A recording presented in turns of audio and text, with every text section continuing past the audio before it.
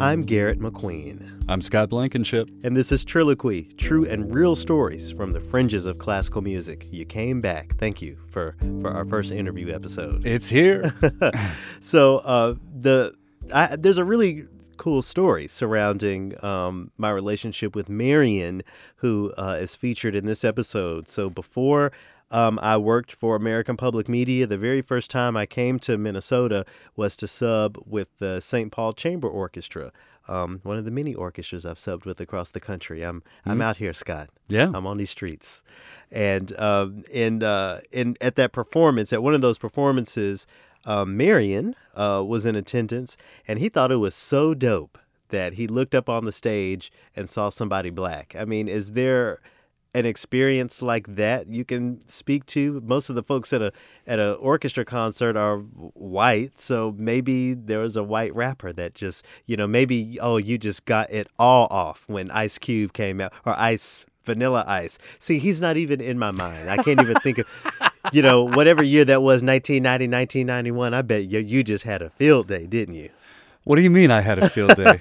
Say more. I'm just trying to speak to the excitement a person feels by seeing themselves represented in a field where they usually don't see themselves. Oh, that's a good point. I think the messenger really matters in an instance like this too. I don't think that Vanilla Ice was the best exponent. Let's go back a little deeper. The Beastie Boys were probably a more true representation of white people in hip hop. So and you were there when the Beastie Boys came out, did you feel a certain kind of way the first time you saw that or heard of them? You were like, oh wow, white boys rap too. Absolutely. Well, you see, the thing is that they were doing their own version of it. There was still electric guitars. The drum kit was real, and so it was a rock band just with rap influence, right, is how you saw it. Right. And, but yeah, I mean, that touches on something that's really key in your talk with Marion, is the fact that if you see someone that looks like you doing something, then in your mind you go, oh, okay, so it's cool for me to like this, or it's cool for me to be involved or moved by it or something like that. And it turned out to be more than him just being pleasantly surprised. He reached out on social media once I actually moved here to Minnesota. He reached out and we hang out. We're homies. So, I thought, who better to be the first subject for Triloquy, center the first conversation around Marion. And we talk about a lot of really really important things, including what it means to go to an HBCU. So that's historically black college and universities, right? Right. So was an HBCU, I mean, I'm sure an HBCU experience wasn't in your periphery, growing up and when it came time for you to think about where you wanted to go to college. But did you even have a concept about historically black colleges and universities? Not at all. Why not? Why do you think that is? I grew up in the Midwest, and I was also the first person in my entire family tree to go to college. And so there wasn't a framework to follow. I didn't know what was available. It was ignorance more than anything. And it's really interesting because as important as HBCUs are to black communities, I wasn't pushed toward that tradition either, because my parents didn't graduate from college and couldn't really speak to the significance of college A versus college B or whatever, much less the significance of attending an HBCU. So in many ways, I feel like that, an opportunity was sort of systemically, if not generationally, taken from me, just because, in my family, the resources and the experiences weren't there to lead me to that. Yeah, and resources. And when I think about people who have gotten the opportunity to go to HBCUs, I think about, how lucky they are and how incredible it must be to, go to your classes every day or whatever, with teachers that can speak to your experiences or classmates that can speak to your experiences. It's so important. And it's even reach the the popular music conversation with Beyonce coming out with her homecoming documentary about her HBCU band styled performance at Coachella last year. Yeah. We're actually missing it right now. A broadcast of it here up here at our job. We're missing it to record this, but Beyonce know we love her, and I've already watched it. I'll probably 11 times now. I'll watch it again when I go home to make up. But you went to some prestigious institutions as well, and on your own steam. Nobody was putting out extra money or slipping envelopes anywhere for you to get in. You did all of this on your own. I can brag about going to USC all day, but the HBCU grads brag about going to those schools for a different reason. If someone wants to talk about how important they are because they went to Harvard or Yale or something, it's for different reasons than a person who is proud to be a graduate of FAMU or Howard or Fisk or one of these other black institutions. I'll mention that aren't just important because they're black, but important for among many reasons because they push forward black music. Some of the most important parts of musical blackness, if you will, comes from these HBCUs, as Beyonce laid out in her homecoming performance, her Coachella performance, and as Marion sort of lays out in our conversation, one of the many things we talk about. Do you think things would have ended up drastically different for you if you did attend an HBCU? Absolutely. In what respect? Things are shifting, but I would still say that, going to an HBCU isn't a orchestral path, or it wasn't the orchestral path that I was looking for. And I always get so careful when I have these conversations because I did not go to an HBCU because I wanted to be a classical musician. I didn't go to an HBCU because I had no concept of going to one, So in retrospect, in attending the conferences I attend and sort of facilitating some of the conversations surrounding race and classical music, lately the conversation of black kids interested in classical music as a career, is the possibility there for that to be an HBCU experience they have. And the opportunity, you can make anything out of anything, but, the world's great teachers, even the ones that are black, are not yet teaching at the HBCUs. And that's just one of the many challenges of studying music, at the historically black colleges and universities. So, yeah, I think I would have still been a musician of some sort, maybe a music teacher or outside of the whole genre of classical period. There's no way that my life wouldn't have been different, but here we are. I don't, and Scott, this is a conversation that I struggle with a lot within myself sometimes, because as thankful as I am for my teacher, my first teacher was black. Shout out to Lacole in Washington.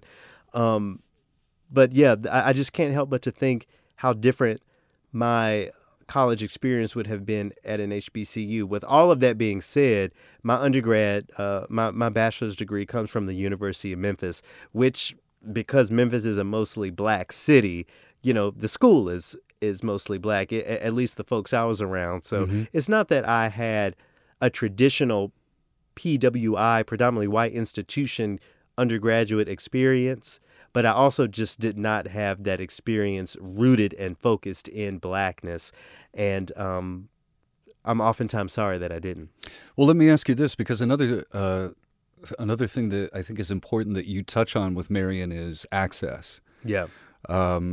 That starts before the college years. Right. So let's go all the way back. Did you start in grade school as a musician, or did you have to wait until junior high? Yeah, I started playing the flute and the bassoon in seventh grade. So for me, that was middle school. So what was your experience in grade school? Did you have any contact with music? I was a singer. You want to hear me do some singing? What do you want to lay out? No, nothing today.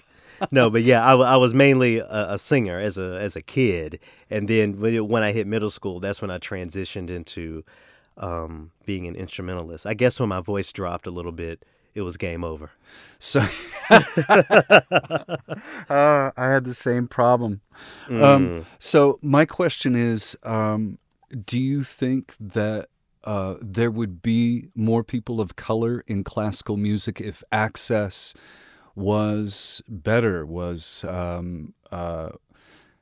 shopped to these students rather than saying that you need to discover this on your own? Unequivocally, but along with that conversation, I can't help but to ask myself, what would be, what would it look like if, Black kids in grade school, middle school, high school, and then leading up into the potential of going to HBCUs, how would all of music look different if we really had the resources in place for those kids? I think, when it comes to me personally, I think would I have gone into, music production, like so many people have become millionaires off of, just writing beats? Sure. Would I have stuck to my original plan of being a music teacher? It's more than just, diversifying this field that is white. When we talk about HBCUs, it's cultivating Black students from, our culture and from our voices and from our history. And there's no way to really lead to classical music the way we think about it and the way we see it today from that from that foundation. And it's one of my many challenges when I think back about my journey. And would that have been a better look for me? Would it have been, better for me to end up where I've ended up now? What do they say? If ifs and buts were candy and nuts, every day would be Christmas. Have you ever heard that one? Every day would be into Dunkafest. Okay. Well, so yeah, we could spend all day talking about that. But all in all, I think, the celebration and the maintenance of our HBCUs is highly important, amongst one of the most important things that we should be talking about these days, period. What about the audience's relationships with these bands from HBCUs? So the music is directly tied to the culture. So if you and I were to go to an HBCU Battle of the Bands today, I would probably know all of the songs. I would know everything they're playing because that music just sort of exists in the culture. I can go as far as to say that those HBCU bands are paying more attention to now than traditional classical music tends to. But with that focus comes a price. So many of those students, as it is today at the HBCUs, after they have that band experience, they either become band directors that can continue to propel that tradition and that culture into the future, which is very important, or they don't end up in music at all, at least not Right. professionally. Yeah. And that's a story for Marion. We talk about a lot. We talk a lot about how the post-collegiate resources aren't necessarily there. The options aren't there, and it's. I wonder what it's going to look like when we start to change that. And I'll bring up Beyonce again because she's pulled popular attention toward the HBCUs and the musical tradition that lives there. So maybe in the future there'll be something more for graduates, music graduates specifically from these institutions to move on to. When you played the intro to Homecoming for me over at my house, and then we hit Lift Every Voice, and you said, "Now this is the Black national anthem." Yeah, the Negro national anthem. This was brand new on me, And that was shocking to me, actually. And why is that? Because I just thought it was something that everyone knew. Okay, so there's something we can break through. Yeah. What else do you hope that somebody would pull from not only watching Homecoming with Beyonce, but listening to your conversation with Marion Dooley? That, again, what do we talk about on this podcast? True and real stories from the fringes of classical music. This is a classic music. This is a classical music performed in a classic style that a lot of people just don't know exists. and it's really important. It's important to the experience of countless HBCU football lovers, and thousands of musicians who made that possible, as well as dancers, as well as arrangers, writers, everything that goes into that. It's an art form that we protect. Because we don't want it to be gentrified, as it were. Right. But it also deserves co-opted attention. Co-opted, right? Yeah. But it deserves attention, and I was so glad to have Marion on to sort of talk about that. What else did we talk about? You're the one who did all the editing and button pushing on what I got there. We talked about gig culture. Yeah, I was really interested to find out what his experiences were as far as playing live, and he's primarily a jazz man, right? Right, a jazzman. So there is a lot of effort. There's a lot of work to put together what is going to be played at whatever event. And the fact that wait until you guys hear and we're talking about the gigs at this point, right? Yeah, right. Just wait until you hear about how he was paid for one. It just blew my mind that even happens in the first place. And that brings me once again back to the conversation of HBCUs. I've definitely played my fair share of BS gigs, but. In my collegiate experience, I was given the tools to break out beyond that. And what I understand from Marion is that he was not afforded those tools. So, again, I tiptoe so much when it comes to the conversation of HBCUs because I believe in them and I think they're really important. I wish, oftentimes I wish I had attended one. I just think we need to make sure that we're offering the resources to those students that they deserve, which in turn manifest in more options, especially when it comes to music students at these HBCUs. As we get into the interview section here with Marion Dooley, I want to point out something about this podcast. It's a little bit different that I really love and I think really enhances the overall sound. You and I are in a studio when we have our talk leading up to the interview, but these are field interviews, okay? So these are non-traditional spaces that the interviews are being conducted in a rather non-traditional way, facilitated by you. And I think that you really pull some honest answers that wouldn't be obtained in the confines of a studio. Well, think about how uncomfortable the concert hall is for so many people versus a living room, and that's just I think it speaks to that. Marion and I had whiskey in hand, and just kind of just talking like we would if the mics were off. Had my big fat gold chain around my neck, which actually is that's how you lead in. Is how we led in, talking about how, we black folk love to shine and bling as much as we can, both physically and musically. So check out my chat with Marion Dooley. We like to show off. It's that, we haven't had it mentality. Not a lot of us have. So, especially professional athletes, they come from places that, they don't have a lot. Yeah. So you get, you can afford a $20,000 chain. Well, why not? And I think about that when it comes to music because a lot of these parents can buy that $10,000 cello or that $10,000 bassoon, but the streets I come from. I was just thinking about that. I was talking to a friend of mine today. She's actually an opera singer, and she's black. She's in D.C. What's her name? Nakia Varner. Oh, shout out to Nakia. Yeah, she's pretty dope, I must say. She said, she admitted the bubble she lives in there, black musicians and black people playing classical music and singing and stuff like that.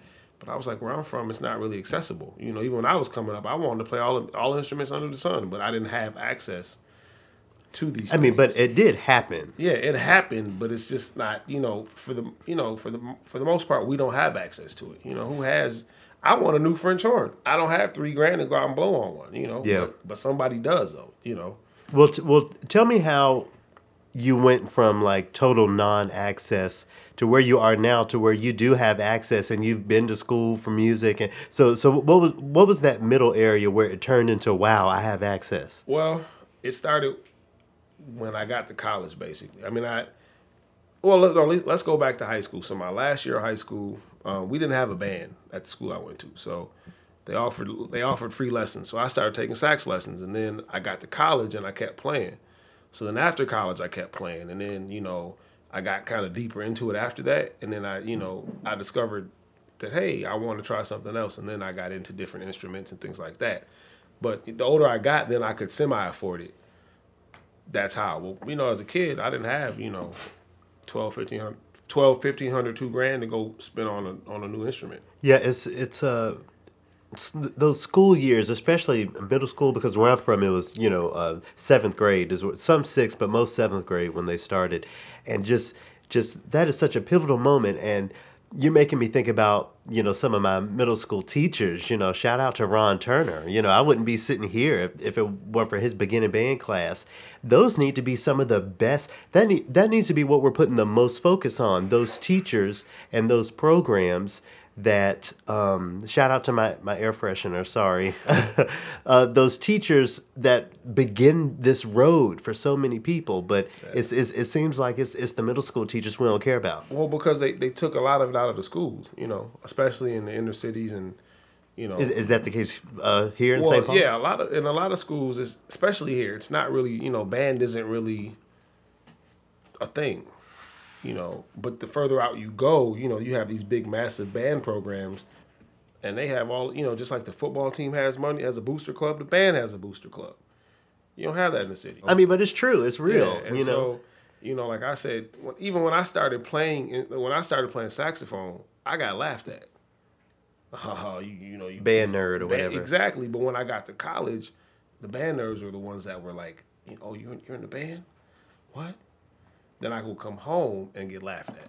That must be a non-Southern thing, because being in the band, I mean, the HBCUs, being in the band, that's one of the school's teams. Yeah, so we saw that in school. It wasn't a nerd thing. We practiced more than the football team. But you're still the nerd. You're still my friends. So my friends would get mad. They would not necessarily get mad. So I get back to the dorm room after practice. Yeah. I'm like, where'd you guys go? We went to the movies. Oh, but you couldn't wait. No, you were at band practice. So I missed out on stuff, but it was worth it. It was band. It was fun. But see, that's why you need to see. I would hang out with the band kids, so we were getting out of practice together, and then we would go to the movies or whatever. But see, they were a little bit different. My experience was totally different than like the typical band kid. Right. I didn't have band growing up. I see. Yeah. So, So it was okay. So anyway, so back to college. It was the band folks that was drinking and smoking and carrying. They did the most. And you wasn't down with that. I wasn't down with that back then. Good for you, because I was doing all that. Now I will say, my freshman year we went to Houston, and we stayed at, I think it was a Ramada, and I got drunk off a whole bottle of Boone's Fire. Okay, let's get back to the music, because you wildin'. I'm just saying, but so that was my first, But real, that's your band experience, right? But That's I a wasn't, part of it. so, for me, it was a lot different, my band experience. But what was your goal? What were you looking for in being in the band and studying music in college? Back then, I don't know, because it was still new to me. I didn't know. I didn't really get into jazz until my senior year of high school. That just was not something you were. It wasn't. I grew up in a house with with soul, and I listened to hip hop and R&B and all of that stuff. But all that comes from jazz. I know, but when you're not really taught about Coltrane and Bird and all those people, I knew Johnny Taylor was, because that's who my daddy listened to. But I didn't know. I really hadn't been introduced to Bach and all these classical and jazz at the same time. So, but what was your goal for even studying music in college? Like, let's say your second or third year, you're still doing music. Were you trying to be a teacher? Were you trying to be a performer? No. So what happened was I was going to be I was a double major at one point. I was a music education and business major, but then I left school and came back, and I just stuck to business. Yeah, which a big part of me is a regret, because music is such a big part of me, and I wish I would have just stuck to that.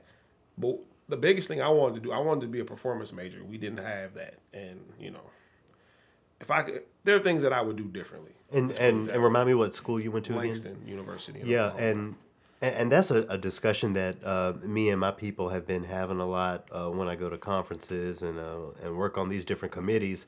Is when are we going to get these performance-based programs, these orchestral training programs at the HBCUs? I mean, think about the experience it would be to dig in deep into William Grant Still and Florence Price and these other black composers at an HBCU. That would be profound. It would be, but when I was an undergrad, it was all about marching band and concert band and jazz band, and those things were an afterthought. I'm forgetting that's the case. They were an most of afterthought. those, yeah. Now, I spent 2 years at a community college here when I came home. That community band / concert band Here in St. Paul. Oh, no, it was in Bloomington. I went to Normandale. Okay. Out in Bloomington, and that was one of the best musical experiences I ever had. There were older people. When I say older people, they could barely hear you talk. Yeah. You say, "Hey, Bob, what?" Shout out to them. Shout out to them, though. But you play the wrong note, and they would tell you about it. And I'll never forget. We had an older gentleman named Percy Hughes who played alto, and I knew a little bit about Percy, but Percy was like the kindest, one of the kindest people I've ever met. And years later, I got to know about who Percy really was, and he was kind of like a jazz pioneer, a black jazz pioneer in the Twin Cities here. And I was like, man, I was in the same group with this guy. And it just changed me musically. So when I went back to school, it was a lot different, how I viewed musicianship and how they viewed it, and a lot of black bands, it's screaming and being loud. It's not like, being precise. You can still have, be loud, but be good. You're doing it. You're really hitting on something that I wasn't, prepared to really think about, but any black musician who has any proximity to that culture knows that to be true to some extent. Yeah. But some of these HBCUs sound really great. Oh, no, I mean, like FAMU is legendary. Yeah. You have Jackson State, who the first time I ever heard Jackson State play, yeah, I was like, it was like I felt it like all in my chest. I was like, wow. And it's crazy because I watch a lot of football, so I watch college football, and I'll hear there's a song you've heard Neck talking out the side. Of course, yeah. So that's like a black band, black college band staple. Yeah, that's our Beethoven 5. Yeah, pretty much. So I hear Auburn's band playing it, right, and you're like, it sounds good. Like technically, it sounds great, but there's no soul behind it. There's no like. And that's the component that you think is missing in the teaching of it. Well, no, just. Or just in the general culture of it. It's just more about the loud and the. Yeah, because here's the thing: if there's certain songs that need that fire behind them. Yeah. There's certain songs that when you hear a white band playing them, like you hear a PWI, and you're like, you shouldn't be playing that song right now. But you hear PWI, predominantly white institution. Sorry about that. But yeah, you hear them play certain things that we traditionally play, and you're like, that just doesn't sound good. It sounds good, but it's not like. It's not like it should or how it should sound, And you just accept it anyway. Not really, because I talk about it. Man, this is really something for me to be thinking about this, because that reminds me a lot of my high school marching band experience. By the time I was a junior, senior in high school, it was a predominantly black school. Like Craigmont was a black school, but the culture of the band just was not yet rooted in that tradition. So, when we would go play some of these, schools in the hood, their bands, based on our training and what we're taught good music to be, quote unquote, says that they just didn't sound as good. But it often looked like they were having a lot more fun. Now, right? That I will say, we had a lot of fun doing what we did. And I can say that I was lucky to have, a band director and assistant band directors that like really valued the sound. But we still had fun doing it. Like it was fun, And what you said reminds me of what was the Nick Cannon movie? Drumline. Shout out to Drumline. Yeah, when Dr. Lee, yes. had him playing Fight of the Bumblebee. And but he also had a play in Coming to America, so he was trying to be culturally, He was, but it was from the older school in an 18-year-old drummer's head, who has yet to marry Mariah Carey. This is true. or Zoe And divorce. Saldana in the movie, you know. Yeah. But yeah, no, I get it, but at the same time, I mean, and I try not to look at things through that lens. Like, it doesn't sound good because I know, you know, sometimes, I mean, I've heard pop records that like have all kinds of inaccuracies in them. Of course, but yeah. you still feel it. Like if you go listen to the Police, you know, I'll Be Watching You. There's a messed up chord all through it, but they didn't correct it, and it was like that's the beauty. But of that's it. just the part of it. Yeah. Yeah, and a lot of hold on. Shout out to the. I don't want Snow to truck. give Scott that headache. And this is like this street right here is like a major truck route. Yeah. Like I'm trying to sleep during the day. I got to be up all night hosting classical music, and the 18-wheeler from Whole Foods is coming through here. It seems like it should be Yeah. anyway. You know, with these black bands, quote unquote. Well, and it seems like even calling them black bands is accurate. Oh yeah, no, because everything's black about them. I mean, of course, there's, you know, it seems like there's always the white guy in the band, and he getting it too. Oh, we had a couple. He getting it too. Look, we see, you know, black bands. We had crab names. When you come in, you're a crab. You know, your first year band student. Yeah, which was taught to us through Drumline, Yeah. the movie. Yeah, and so that was a real thing. But you know, we had names. So I was Red from Friday. So every time somebody be like, Red, what's wrong? I have to stand up and say, my grandmama gave me that chain. Hey, you do remind me. Yeah. And So- we were talking about chains. I'll never tuck my chain. I know you don't, but no. We had a couple white guys. Yeah. and one of them was Shaggy, because he looked like Shaggy. Oh yeah, he looked from off of Scooby-Doo. Scooby Doo. Yeah. But you know, it's like But it's the culture and the tradition and everything about it is just black. But beside the fact that maybe a black person didn't invent the mellophone, you Yeah. know, the piccolo, but we made it our own. And the thing I like about it is it's like when they come into that situation, into Yeah. our situation, they have no choice but to assimilate. You know, they have to, because it's not like, you know, you're not walking into the band room at OU. But I know a lot of people who came from core style bands though. and And then when they got to Langston, they had to switch. I wonder, did they have a problem switching, or they were good? I don't they were think they Gucci? really had it. I don't think Because they there's really, choreography. Yeah. There's, you know. Yeah, I once wheezed through a whole homecoming halftime show. Yeah, I'm asthmatic, so. Oh well, shout out to everybody out there playing the instrument that has asthma. Yeah. Y'all the heroes. Yeah, I wanted to pass. Especially the brass players and the piccolo players. You know, it takes more breath to use the piccolo than the tuba. Yeah, And I was on the piccolo line. I'm good. I'll never forget, we played at the Honda Battle of the Bands in 05. And I had never been in front of that many people in my life. It were like, and there was an ice storm the day before, but so they moved it. It was supposed to be on Saturday, moved to Sunday. There were still like 60,000 people at the Dome. And Because that's what you do. I know, but you come out, your heart's beating. You know, you don't want to mess up and be on the big screen and be the one falling. So that just gets your asthma going You know, anyway. I mean, Yeah. my section leader was over here about to pass out. I'm over here having, you know, Yeah. So I mean, I have a lot of great memories from being in marching band in college. Man, it's something how we got there. So, you know, marching band throughout college, college graduation day. Yeah. What did you think the next little time would look like? Did you think music would be a part of it? I didn't know, because I had kind of when I got home from school, I had kind of stopped playing, because I didn't know exactly what You just didn't have that the drive to keep playing. or what the next step would even look like. Yeah, and then I was like, I'm gonna go to an open mic. Mind you, I had really never done improvisation or anything like that. So like being a teacher or being any other kind of performer never really was. No, it was like, you graduate from college, go get a job. Yeah. And now I look back, I really wish music would have been the focus, because you know some people are good with, you know, being, you know, with their hands. They like to build stuff. Yeah. They like to, you know, work on cars. I would much rather, you know, make music all day, or you know, teach lifestyle.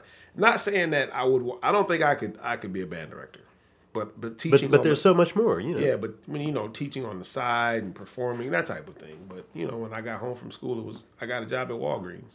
I mean, correct me if I'm wrong, but for me it sounds like you're saying that, you know, just the opportunity, or at least the option, was just never really made clear to you in college. Well, no, even growing up though, like, you know, the extent of it for us was, this is back when people actually had to know how to rap. Yeah. I want to rap.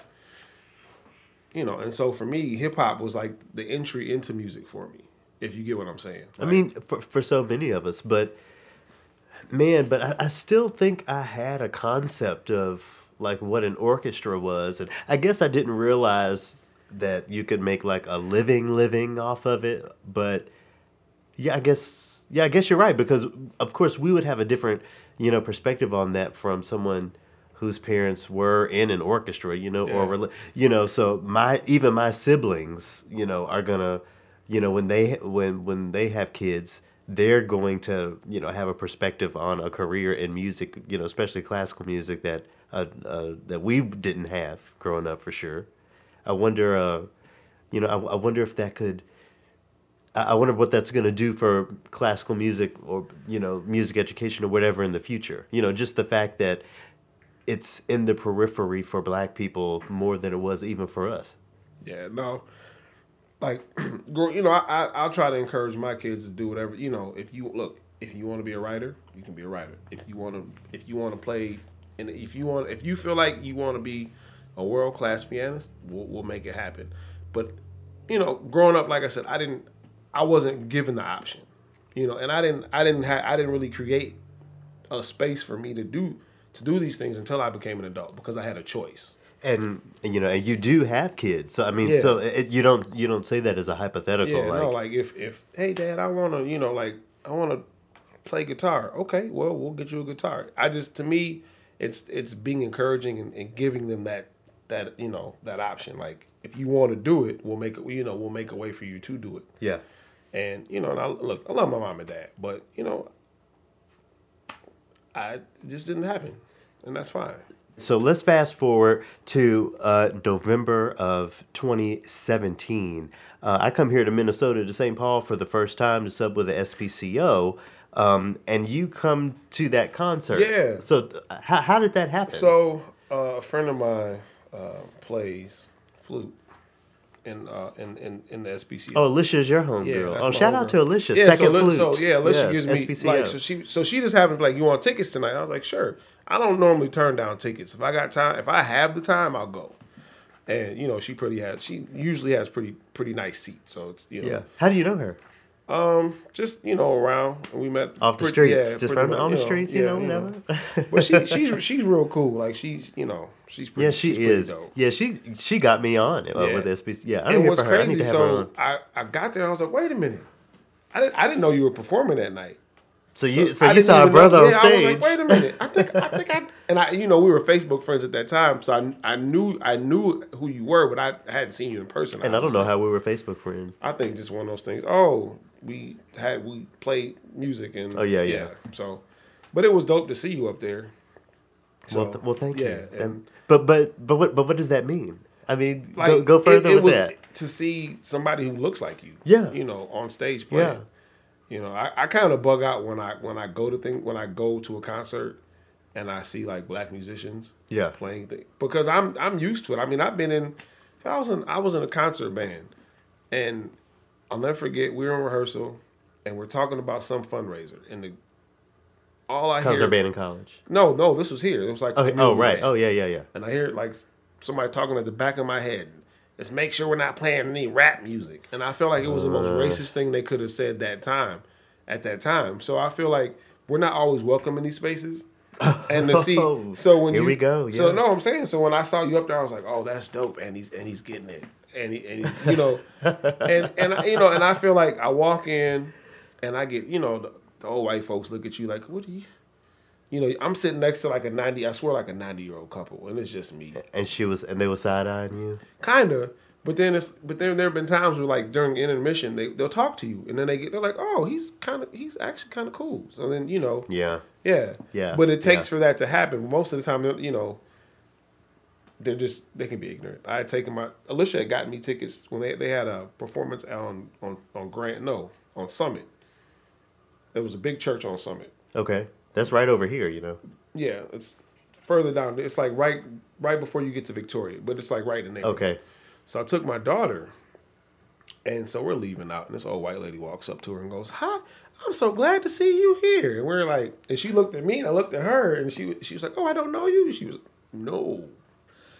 And it's like they do things like that. Like they don't expect us to be in these spaces. And it's not, like they can move within any space that we have and we accept them. I mean, whether the white folks at the hip hop show, that's fine.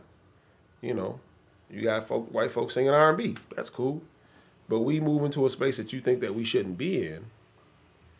And, we get the side eyes and the snarky comments and, the things like that. And I can only imagine what you've gone through because, I mean, you're a pro's pro. You've been doing this for, forever. And, you probably played some everywhere. So you've probably experienced some of everything. So I can only imagine. That kind of, it kind of hurts my feelings to hear you say that. Why? It's not that I don't disagree with any of it because I've definitely, felt that even, as someone on the stage, not even in the audience. But to hear it from, a predominantly audience perspective, just it seems like it makes it a little more real or something. No, it is. I mean, even a couple years back, I went to Orchestra Hall in Minneapolis, and we had front row tickets. I'll never forget. For the record, I don't ever suggest sitting on the front row of an orchestra concert. But these were free tickets. Okay, and this yes, was fine, they were free. Fine. I wasn't going to turn them down. Yeah. So we're sitting there, and the guy next to us. I mean, I was on a date, and we looked really nice that night. We both got super dressed up. This was a date, date night. Yeah. We're looking fly. And I'm sure that really impressed her, Yeah. taking her to the orchestra front row. She had on a black dress. I had on, I had on my little suit. Yeah, come on. And this guy looks like he just got done cutting grass. Smelled like it too. But he's looking at me like I shouldn't be here. Damn. So anyway, the musicians come out on stage and there's this black girl playing, and I was like, what? She's not in the program. I think she might be like a sub. I'm not sure. And I'm in my mind, I'm bugging out because I'm like, oh my God, like this isn't something that you expect to see. I've been to some performances in my life, but when you go to a place like a space like that, you don't expect to see that. So I mean, it was pretty dope. I mean, but you had to deal with other people's preconceived notions about you, despite the fact that you're dressed nice and. But that's just life in general. I mean, I feel like So the orchestra hall is not separate from. No, it's like the outside. It's kind of it's representative. A microcosm. It's a microcosm of society, especially here in Minnesota. And with everything that's going on, with the barbecue Becky's and all that. It makes it hard. You become self-conscious in these spaces because you don't want to be the black person to cut up and end up on YouTube. And but then again, you still have to deal with the passive aggressiveness, the side eyes and the looks and all that good stuff. But I mean, once the music starts, it's pretty much a wrap. I mean, So why is it, because when I was really, getting myself together and, in school, especially when I was at USC, grooming myself to, get into the profession. Of course, most of my classmates, colleagues were white. But for you, your collegiate experience musically is so different, but it's like that's where it cuts off in that pipeline. You're done with the music at that point. You have the pipeline in the black communities that lead you to these, sublime musical experiences in college, with the marching bands and all that. I mean, think about the drum majors for a minute. I mean, that's some choreography. That's art, But that's where it ends unless you somehow go on to be one of those band directors, high school or collegiately. But on the other side, me at my schools, and my programs, mostly white people sitting around me. There were so many different options made available, set before us. I didn't even really think about becoming an orchestral musician professionally until later down the line because there were so many other things. You could teach. You could be someone who works as a liaison with schools. I guess it was a lot of education focus, but I even had it in my experience to know of people or groups to go solo. Like I knew who Imani Wins was in high school. So and I thought that was cool and something that it would be incredible to do. Now I'm in radio. That was something that just was presented to me. My point is, on the non HBCU sides, so many different options are laid before you, and I just don't think it's right that it's not there on the other side. I think it depends on where you went to school at, because yes, I'm not saying all HBCU yeah, programs, music programs when are trash. When I was at Langston, we didn't have, it was either you were a music education major or you couldn't major in music. There wasn't even a minor option. But then you go to Howard and they have Howard has a really good they have things going on there, or you go to even FAM or Bethune where it might be an option. I know a few people who've graduated from these HBCUs and they're still performing. Yeah. I'm not saying that it's not possible, but I'm saying it's harder, or it's not. The path isn't as clear.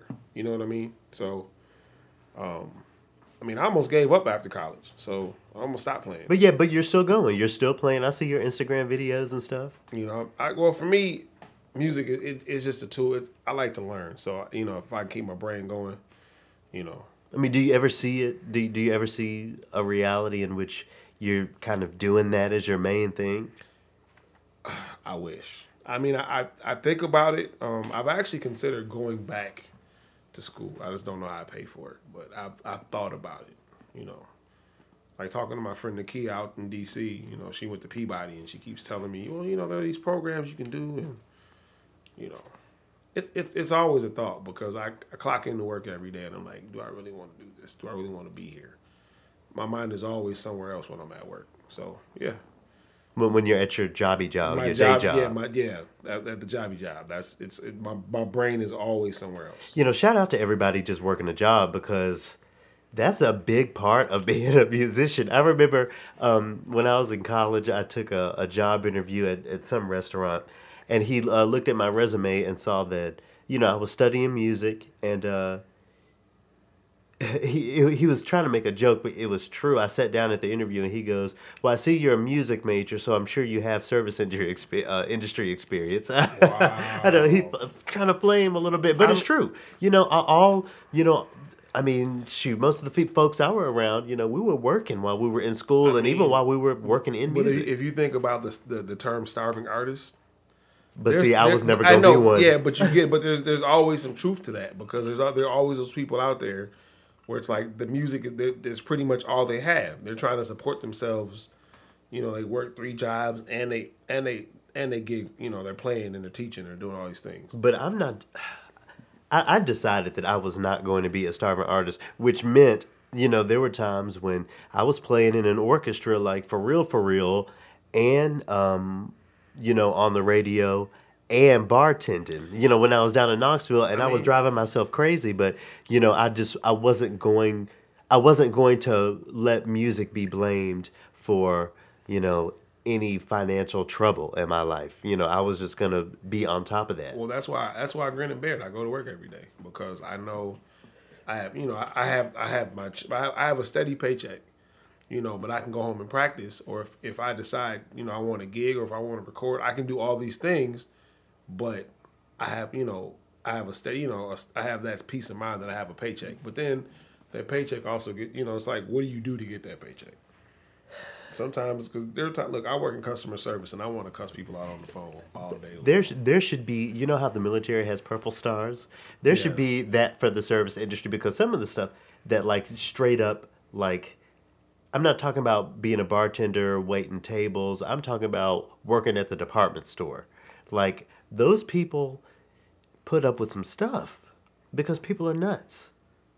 I've started to watch the public freakouts on YouTube. They tickle me.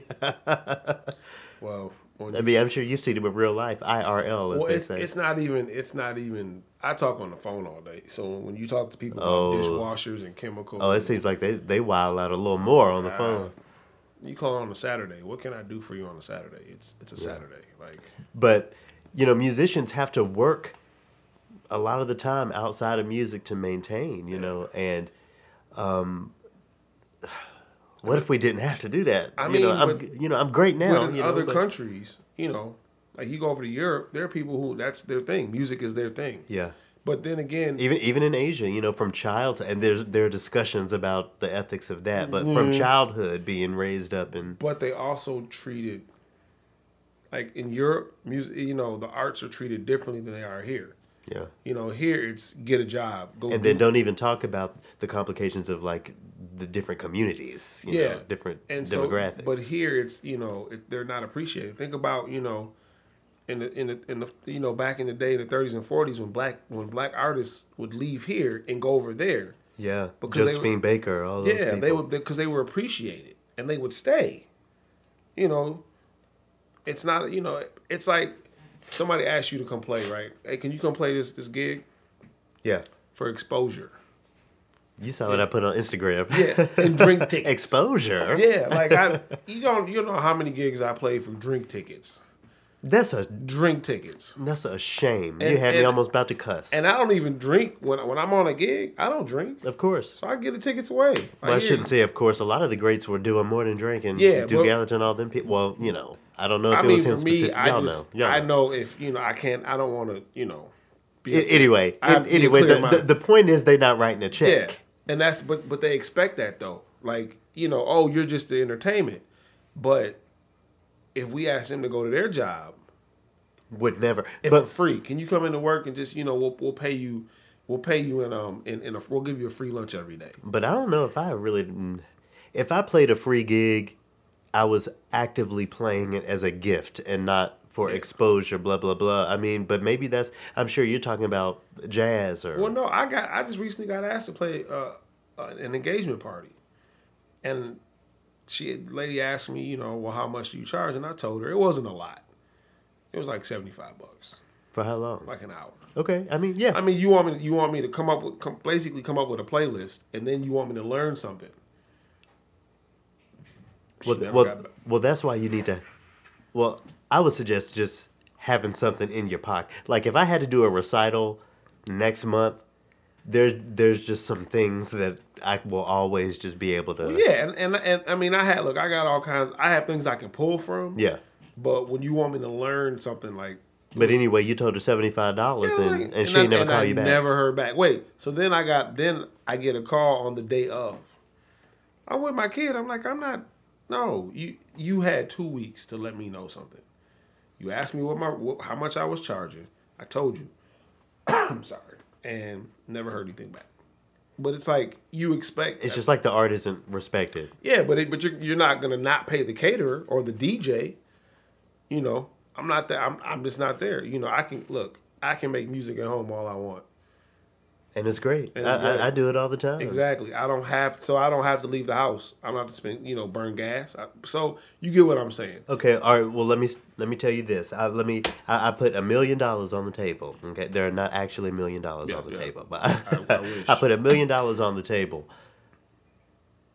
Are you going to become a full-time musician? Is that what's going to happen? Well, I mean, is that the barrier? If it's like my need, like I have bills. I have rent. I got a car note. I have insurance. $1 million is going to take care of all But of yeah, that for that's years. different. No, Not even, if you wrote a check right now, yeah, it's a wrap. it's a rap. Like It's a music wrap. would be. music. Yeah, I'd be at home. All I would do is create. That's all I would do. That's all I would. But I don't have the. That's the pipe dream. That's the ultimate. That's the goal. So, what do we have to do to break down that barrier between music and the life we have to live? I mean, I think when people people make it. Yeah, they do, but it's so hard. I Yeah. mean, I've been in bands around town. I mean, there was a time. So it's not like you're a scrub. You are playing. Yeah, like there was a time when I gigged almost every weekend. We were rehearsed on Sundays, but then we might play two gigs in a week. And I'll never forget. We played at the Acadia, over at right off with the West Bank, in U of M, University of Minnesota.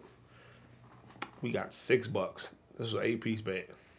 We got $6 $6. Yes, We played another gig downtown St. Paul, and they gave our drummer who ran the band a check. It equaled out to like $5-6 a person. We're like, just keep it. What? So I've been there. That's what I'm saying. Like, I'm at the age now where I don't need to gig. Like, if you call me, if that's what it is. Yeah, if that's what it is, I don't need it. You know, I can go home and practice all I want, do what I want to do, and not have to worry about, okay, I just spent more in gas than I did than I made, and it shouldn't be like that, you know. Because the first thing I'll ask you, do you draw a crowd? I played a gig one night.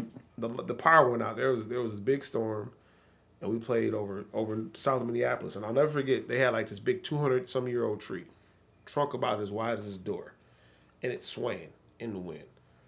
And the power goes out. We wait 2 hours. They go get generators and all kinds of stuff, plug us up. We played basically by candlelight that night. But he said that he couldn't pay us because he couldn't charge people at the door because the power was out.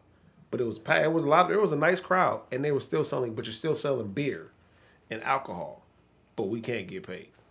So I mean, I think once musicians are like, we've had enough of this mess. So the musicians need to. Oh, you're putting some onus on the musicians. They need to stop playing these free gigs. Yeah, they need to let people know. I'm not 17. I don't need to come play. But that's what they're going to do. They're just going to get the niece. So whoever who's 16, 17, you know, and I'm sure they can play brilliantly. Terrible.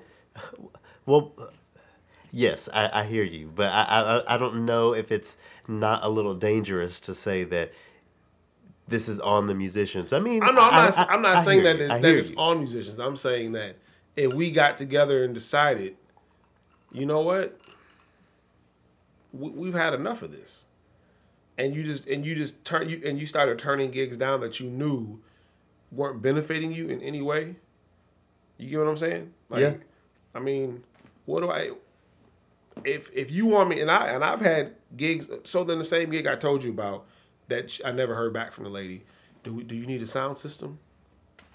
So then say I would have had to lug all that equipment, right? Sound system, instruments, mics, all that, and then so $75 is a big deal to you. You know, that's all I'm saying. I just feel like it's like when you see NBA players strike, you know, professional athletes go on strike, right? Because they feel like, I put my body on the line, you can pay me. And then there's some concessions made. I feel like if musicians were like, you know what, I'm not doing that, then I think things might change. But you are getting some legit, like, not everybody is clowning you, right? Yeah, I mean, not everybody clowns, but I just feel like and mind you, I haven't gigged like I used to. Like, I kind of stepped away from it. But when I was doing it, there were times like I got this summer, I played a couple gigs, you know. Well, we got to get you back. I'm working on that, man. I'm working on that. Okay, so if somebody, so first of all, what instruments or what are you available and able to do? Right now, it's sax and French horn. So those are the two. Okay, so sax and French horn. Yeah. If someone wants to give you a sax or French horn gig, how can they get a hold of you? Your Instagram? My Instagram right now, it's Hug Life 14. Ain't nothing. Hug Life 14. Life. I agree. We got to hug Life. You know where it came from? You ever watch the Boondocks? Of course. Okay. So Riley had the tattoo. Oh, Hug Life. He had the tattoo, but when he took a shower, it said Thug Blood. Yeah. But then when he took the shower, it said Hug Boo. So you did Hug Life. I did Hug Life. But I kind of like that on the feel good side of the Hug Life. You know. Yeah. Anyway, Instagram at Hug Life 14. Yeah. All right. Well, thanks so much. This was great. Oh, we're done already? Yeah. All right. It's actually Hug Life 1914. So if you're interested in contacting or booking Mr. Marion Dooley, that's how you can find him. Instagram, Hug Life 1914. That's got to be one of the most inventive handles for Instagram that I've heard Yeah, of to very. date. It's very clever. When I sat down and had that chat with Marion, you hadn't yet met him, but you have met Marion now. In the so- meantime, Yeah, I'm sure you enjoy getting an even more real life perspective on some of the stories that he told, particularly being paid in meal tickets. That's some ish, ain't it? That's I was blown away by that part, and plus, just what he went through to feel comfortable in various spaces. Well, he's a great friend of mine, and we're gonna have many more conversations in the future on and off mic. But You want to talk about Opus 2? yeah, so next week. You're going to get to hear the interview I did with the hosts of a podcast called Classically Black. This is the first in a set of 3 interviews that I conducted while in Detroit at the annual Sphinx Conference, and we'll tell you a little bit more about that next week. Be sure to come back for Opus 2 of Triloquy. See y'all. Bye.